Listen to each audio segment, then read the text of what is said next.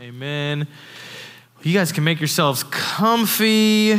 Good evening. Glad you guys are here.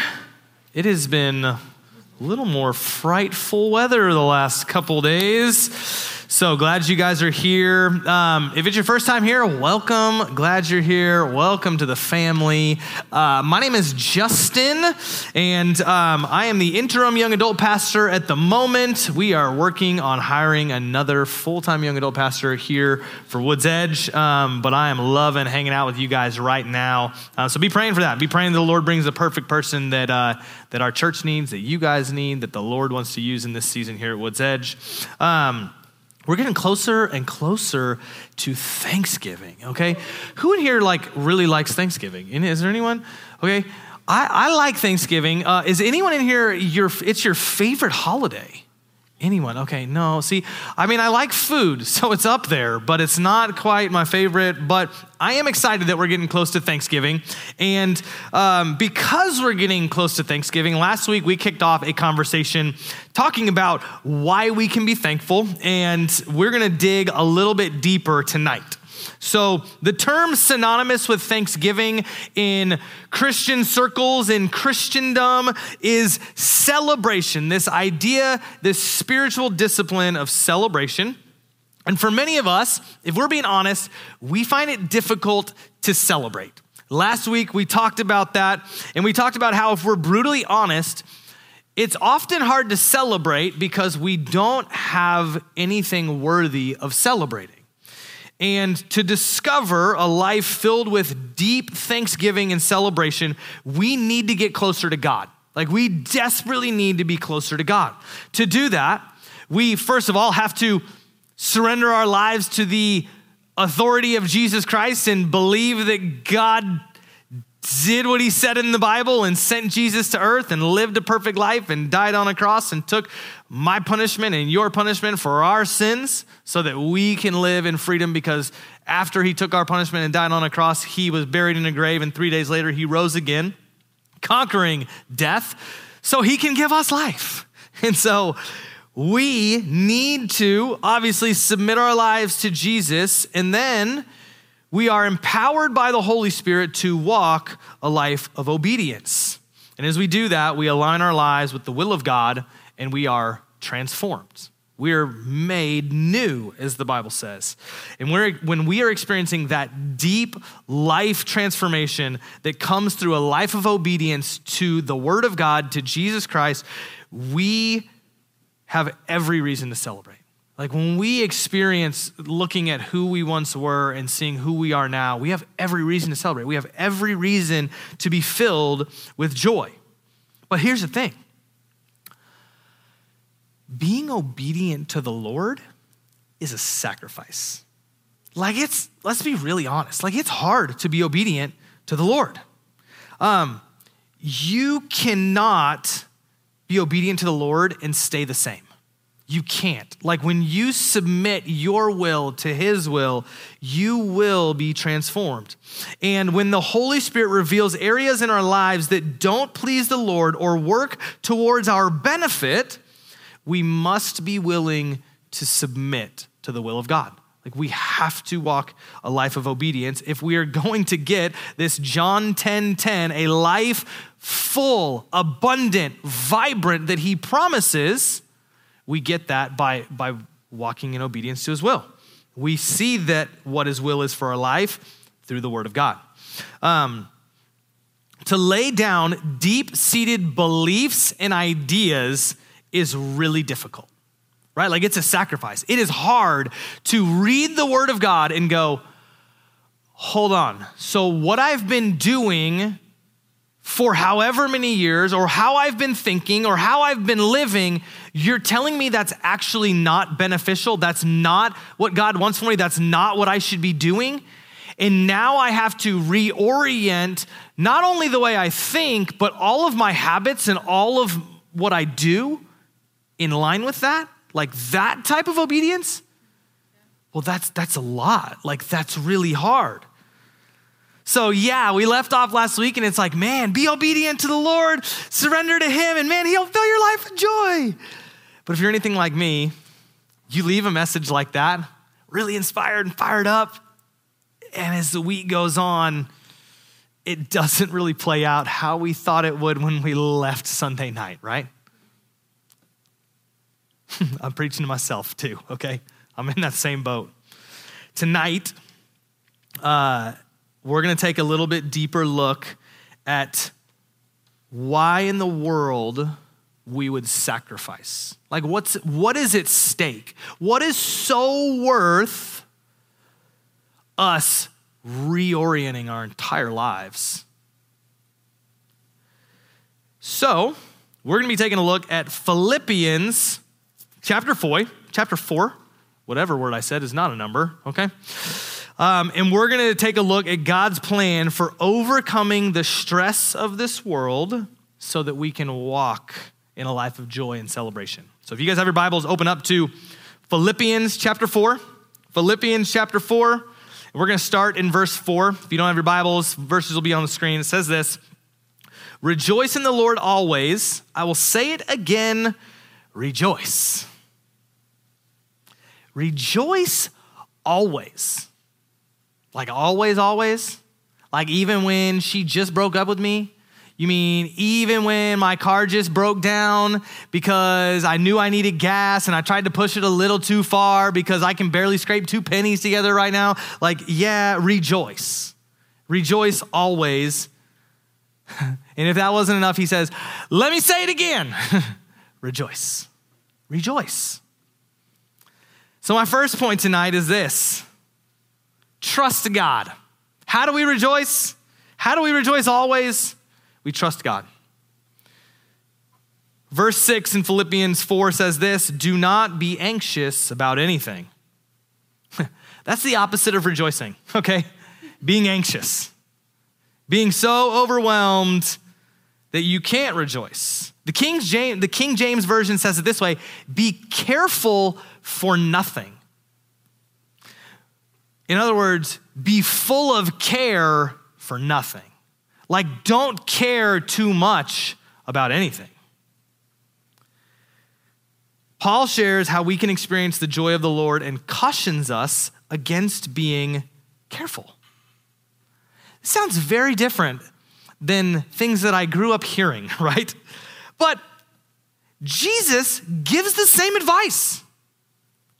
Matthew 6:25, therefore I tell you, do not be anxious about your life, what you will eat or what you will drink, nor about your body, what you will put on. Is not life more than food and the body more than clothing? Jesus, Paul, they're saying, don't care so much about things. Don't be so full of care that it weighs you down like it does. What's interesting though, as kids, we're literally trained to be careful, right? Like if I could tell you how many times a day I tell my children, hey, be careful.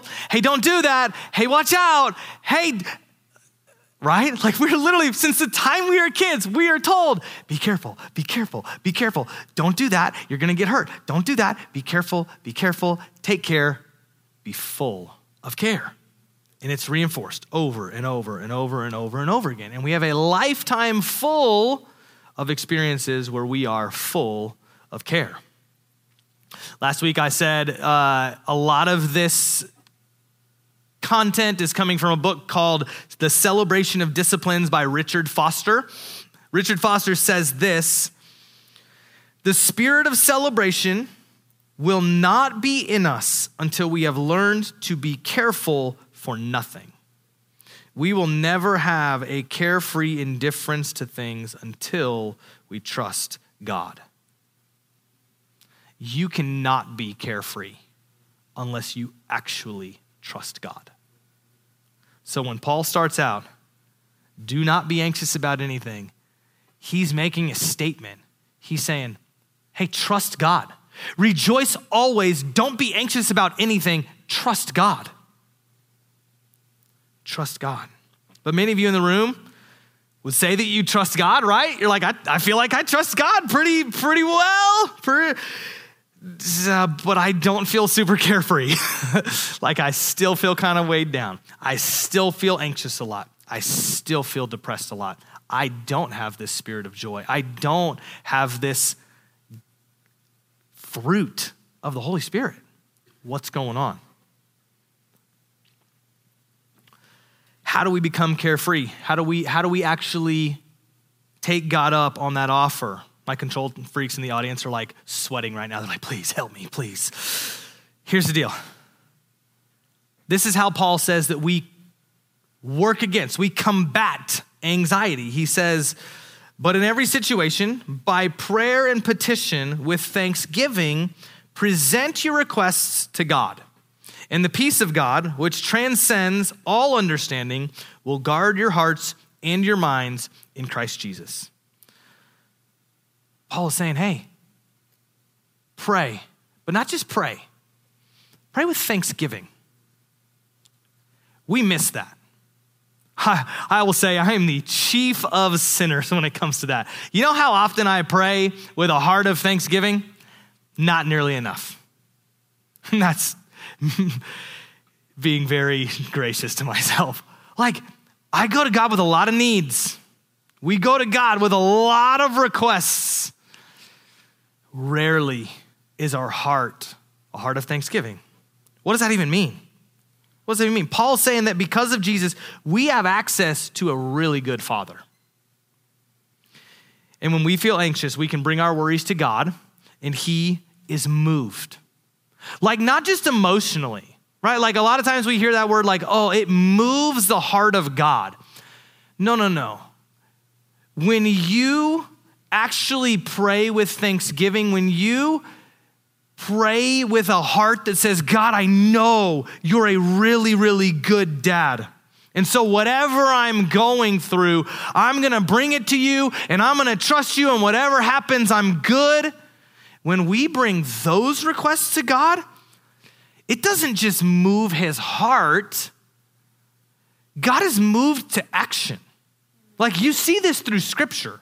People pray and God moves. You see this all through the New Testament. You see people throughout the Bible, Moses, Abraham, actually pray, and the Bible words it in a way where it seems like they somehow get God to change his mind.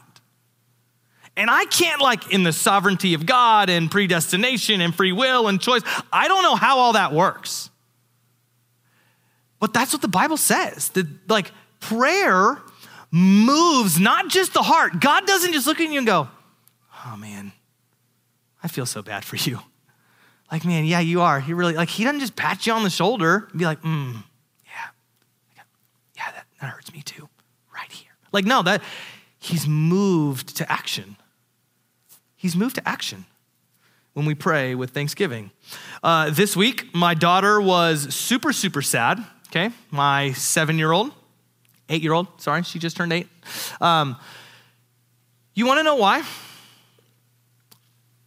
The weather is getting cooler and she didn't have boots to wear. Girls, you might get this. No idea. I'm like, okay, weather's getting cold. But she's like weeping in her room because she didn't have boots. Weather's cold, she wants to wear boots. No boots fit anymore. She's beside herself. So what did I do? I comforted her in the moment, and as soon as I could, I set a date on the calendar where we were gonna go and buy some boots, right? Why? Because she moved not just my heart, but she moved me to action. And I'm not a great dad. God is perfect. He's a perfect dad. When he sees his kids hurting and we're going, God, I just trust you. I just trust you. So I'm good. Like, I'm grateful. I'm thankful. I'm rejoicing. Whatever happens, like, I'm good. I trust you. But here's what's going on. And if you want to intervene, I'd really love it. Those prayers move God's heart. When you see Moses and Abraham praying and moving the heart of God to actually, like, change his mind in the Old Testament, they are actually usually calling on the character of God and who he is and saying, God, remember who you are to your people. Remember you love us. Remember you have a promise for us. Remember you have a plan for us. Remember you said you'd never leave us. Remember you said you'd never forsake us. Remember you said you'd forgive us. Remember you'd be with us. And God goes, yeah, you're right. I'm with you. They knew the character of God. They trusted God, and when they pray with a heart of thanksgiving, God, I'm praying because I know who you are, and I know that this is not going to end well. Move, and God shows up, and he moves, and we see it all throughout Scripture because he's a really good dad, and he has the ability to do that, and so he wants to do that for his kids. Luckily, Paul doesn't just stop at that thought, because here's the reality. How many of you guys are like, yeah, I trust God? How many of you guys are like, man, I pray, and I try to be thankful, and I try to be grateful. I still don't have a life full of joy. What's going on? There's more things at play. Paul doesn't stop there. There's one more piece to this, and all three of these things playing together is what helps us live a life of joy, a life filled with celebration. The first one is trust God. The second is pray with thanksgiving. The third thing is practice thinking grateful thoughts. Man, if we could tally up the negative, cynical, destructive, cutting thoughts that we have, and we stack those up against the encouraging, life-giving, uplifting thoughts that we have, most of us would be pretty ashamed at the balance. And I'll put myself in that boat too. And that's not just with like other people and not being grateful and not being thankful. And like that's with you. Like you don't practice grateful thoughts with yourself. Some of you guys in here, if someone talked to you the way that you talk to yourself, you wouldn't stand for it. But for some reason, it's okay that you talk to yourself that way all the time, on repeat. Constantly.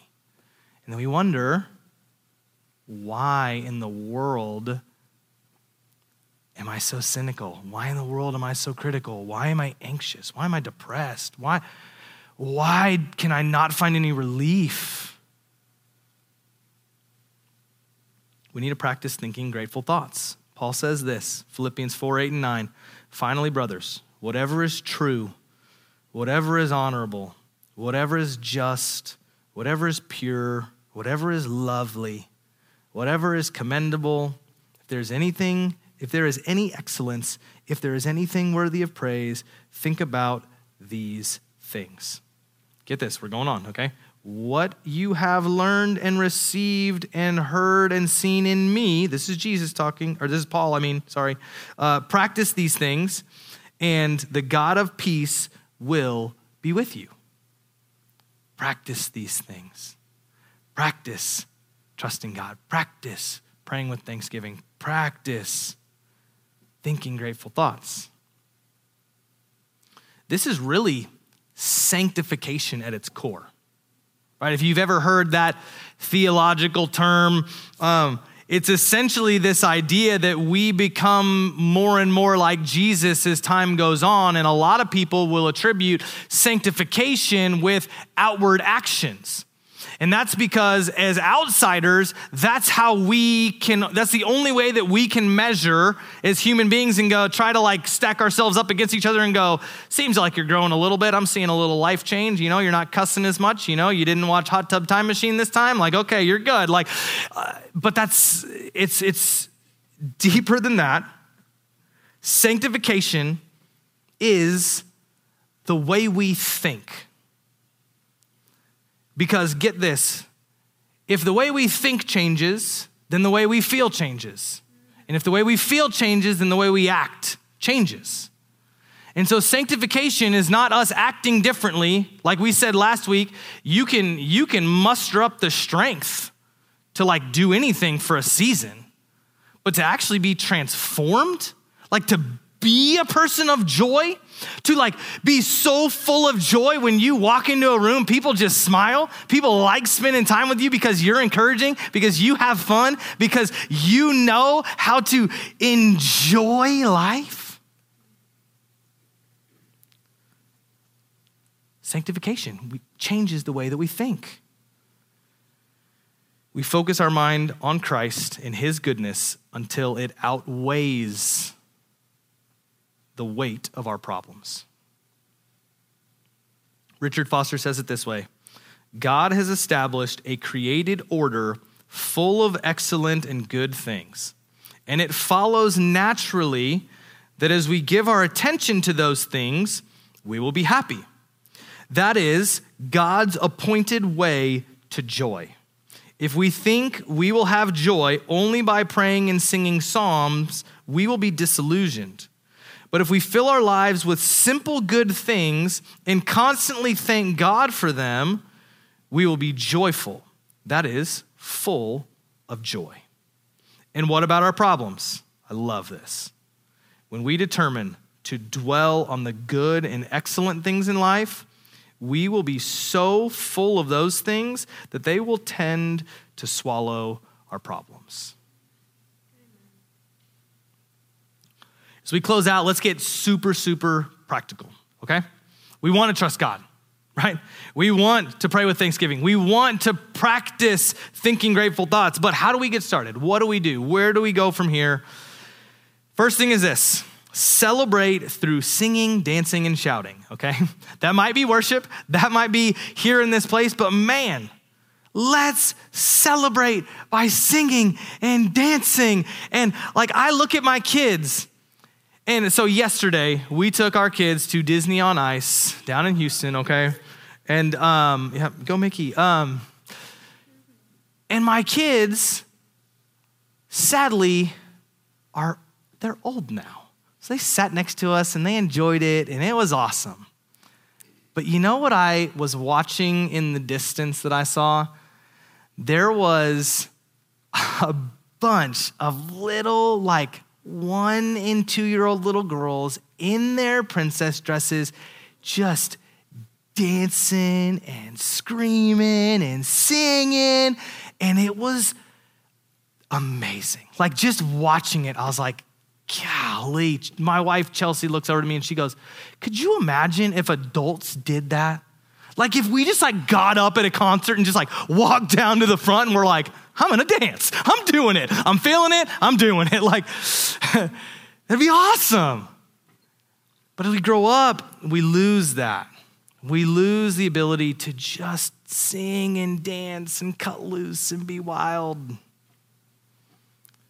Let's meditate on the goodness of God and worship out of an overflow of gratitude. Let's celebrate through singing, dancing, shouting. Let's celebrate through worship. Super practical. Some of y'all, you need to laugh. You need to laugh. All right? You need to tell your friends to send you some more reels, some more memes. You need to laugh, okay? Man, some of us have gone way too long without a deep, deep belly laugh. You know what I'm talking about. We're like, you can't breathe. You start making really unnatural noises. You're afraid your abs are going to be sore tomorrow. Like that type of a laugh. Like when you were in 7th grade and you stayed up till 3 a.m. for the first time and you and your friends are laughing like crazy because no one has any idea what's happening. Like that type of joy and laughter. Golly, when was the last time we laughed like that? And here's the truth. Laughter really is good medicine. Okay, check this out.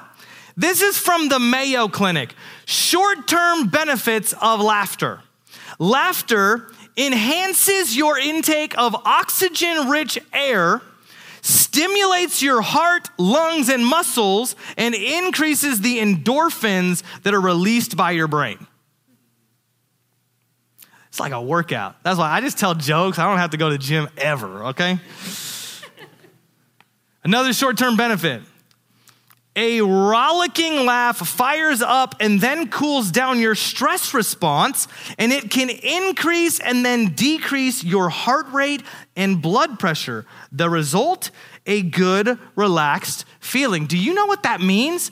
That means by having a good belly laugh, you can literally relieve stress and anxiety. Scientific, right? Another thing, short-term benefit. Laughter can stimulate circulation and aid muscle relaxation, both of which can help reduce some of the physical symptoms of stress. Long-term benefits. Laughter improves your immune system, relieves pain, increases personal satisfaction, and improves your mood. Some of y'all need to stop taking yourself so seriously. Some of y'all just need to laugh, man. Here's the thing. Jesus tells parables that are meant to be humorous. You can't tell me that Jesus and 12 dudes that spent every day and night together for 3 years didn't cut up and fart and make ridiculous jokes and get on each other's nerves and laugh about it. Like, that had to have been happening. They are human beings. And so as Christians, for some reason, we make this like crazy, like stuffy, religious, like, and we like guise it under this like, oh, we're reverent. No, you're boring. Like laugh, have fun, okay? Like, come on. You can be reverent, but there's a difference between being reverent and just having no joy.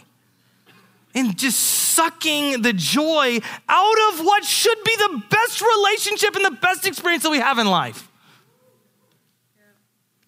Man, we need to stop taking ourselves so seriously.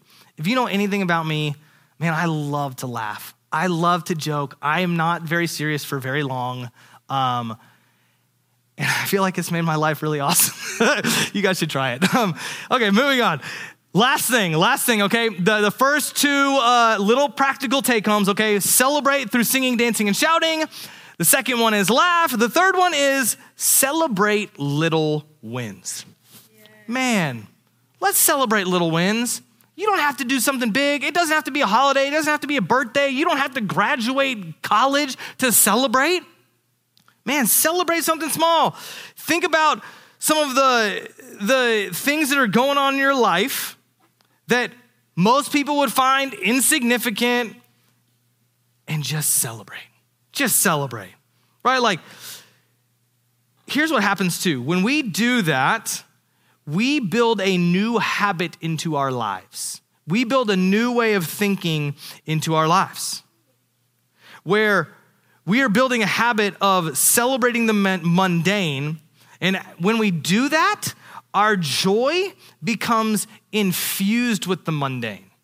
So things that once before were boring, things that we just couldn't even get ourselves out of bed to do, that are agonizing for us, man, we can build in a habit of celebrating mundane things on purpose, so that when we have to do mundane things, because that's just what life is sometimes, we actually find joy in those things.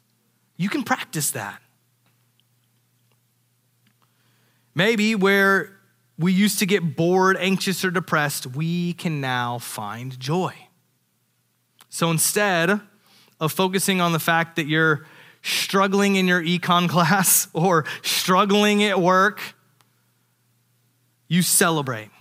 You celebrate that you got through another week. You celebrate that the last test you took, you got a little bit better grade than the last time. It was still an 82 and you wish it was an A, but it wasn't a 72 like the last one. Like, celebrate those little things. Celebrate that stuff. We have way too high of a bar for what deserves a celebration. In our house, Kessler house, we celebrate with food. Everything we do is celebrated with food. It's the way of Jesus, okay? He had meals with people. I'm not saying that it's healthy, but I'm just saying Jesus did it, so I'm taking all the liberty I can. But here's the deal. When we come together at Thanksgiving and we celebrate as a family, we are trying to put our focus onto little wins. We actually go around the table and we share little things. We do this on our Sabbath. Every weekend when we Sabbath, we go around the table and we share about our weeks and we share the little wins and we award people random. We're like, you're the cutest this week and you were the best servant this week. And they're like arbitrary things that we just make up on the spot. But we do it because we want to celebrate little wins. Hudson's 5 years old and he's like, I didn't pee in my bed this week. And I'm like, yes, hallelujah, okay? Let's celebrate. Like, yeah, that's an amen. You need to celebrate for my wife, really, for that one. Here's the deal. Let's wrap up with this quote. Celebration gives us the strength to live in all the other disciplines. So all the other things, studying the word of God, fasting, meditation, silence and solitude, all these things that we do, celebration gives us the strength to live in all those disciplines. When faithfully pursued, the other disciplines bring us deliverance from those things that have made our lives miserable for years, which in turn evokes increased celebration. Thus, an unbroken circle of life and power is formed. Here's the deal. As we inch closer to Thanksgiving, let's remember how we can truly be grateful. What is really worthy of celebration? That life change, that transformation. And the way that we achieve that is by doing the things that God has advised us to do, so that we can experience the life that he knows those things will lead to. And when we experience that, we celebrate. And it's this cycle that just continues to go. So this week as we leave, let's trust God, let's pray with thanksgiving, and let's practice thinking grateful thoughts. Amen? Let's pray. Lord, thank you so much for tonight. And God, I pray that we would be people that celebrate. That God, we would have fun, that it doesn't have to be this hyped up or fake or manufactured joy or fun. Like we don't have to be that person at the party that's always super fun and charismatic, but God, we want real joy. Like this joy that comes because we know that you're moving in our lives and we're so unbelievably grateful that we can't help but celebrate. Holy Spirit, we need your help. Do that work in us. Transform us from the inside out so that we can become more like you. So that, Lord, we can see Houston become a city of God. Go before us this week, Lord, in everything we do. Guide us. Teach us. Show us how to follow after you. And, Lord, as we begin to celebrate, as we begin to laugh, and we begin to enjoy this life that you've given us, even the mundane moments, God, I pray that you would just show us more of who you are and that we would continue to find more and more joy. Lord, we believe you for it. In Jesus' name we pray. Amen.